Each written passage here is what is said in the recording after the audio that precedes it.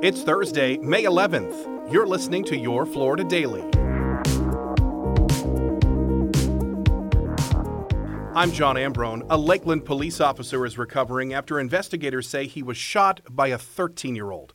Authorities say the officer was chasing a group of suspects in an earlier shooting when the boy opened fire, hitting the officer in the foot.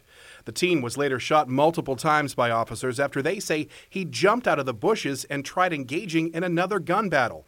The boy, who already has a criminal history, is expected to survive. The officer's injuries are also non-life-threatening. Disney CEO Bob Iger is sending a message to Governor DeSantis as their ongoing feud continues. During an earnings call yesterday, Iger asked if the state wants the company to invest more money and pay more taxes in Florida or not. Disney is suing the governor, claiming it's the victim of political retaliation for coming out against the state's ban on teaching topics like sexual orientation to young children. The governor has said he only wants to put Disney on a level playing field with other businesses. And Florida is now home to one of the toughest anti-illegal immigration laws in the country. The new bill signed by the governor yesterday cracks down on people who knowingly bring illegal migrants into the state and steps up requirements on businesses to check the immigration status of workers. The governor says the law is needed due to, quote, Biden's border crisis. Critics say the bill is mean-spirited and will hurt migrants in need of help. Find these top stories along with breaking news, weather, and traffic all day long on clickorlando.com. Now your pinpoint forecast from meteorologist Troy Bridges.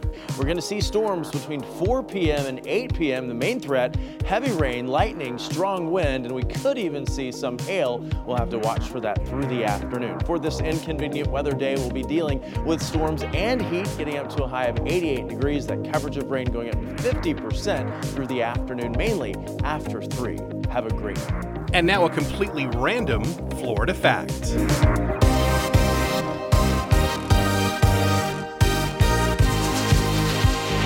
A famous Central Florida landmark is celebrating a birthday. Lake Eola in downtown Orlando officially turns 140 this week.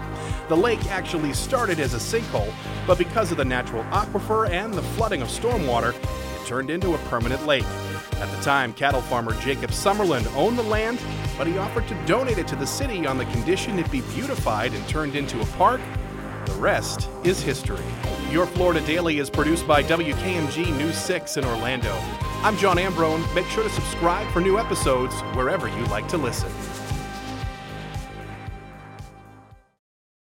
Hi, I'm Candace Campos. And I'm Lisa Bell. We're the hosts of Florida Foodie. It takes a lot to get your dinner on the table each and every day, and it has a huge impact on how we live, our economy, the environment, even politics. On Florida Foodie, we are talking with the chefs, farmers, CEOs, and small business owners who make their living feeding you, as well as the activists and community leaders working to ensure no one goes hungry. Join us every other Tuesday as we serve up some food for thought about what you eat. You can find Florida Foodie on Amazon Music, Apple Podcasts, Spotify, Stitcher, or wherever you download or stream your podcasts.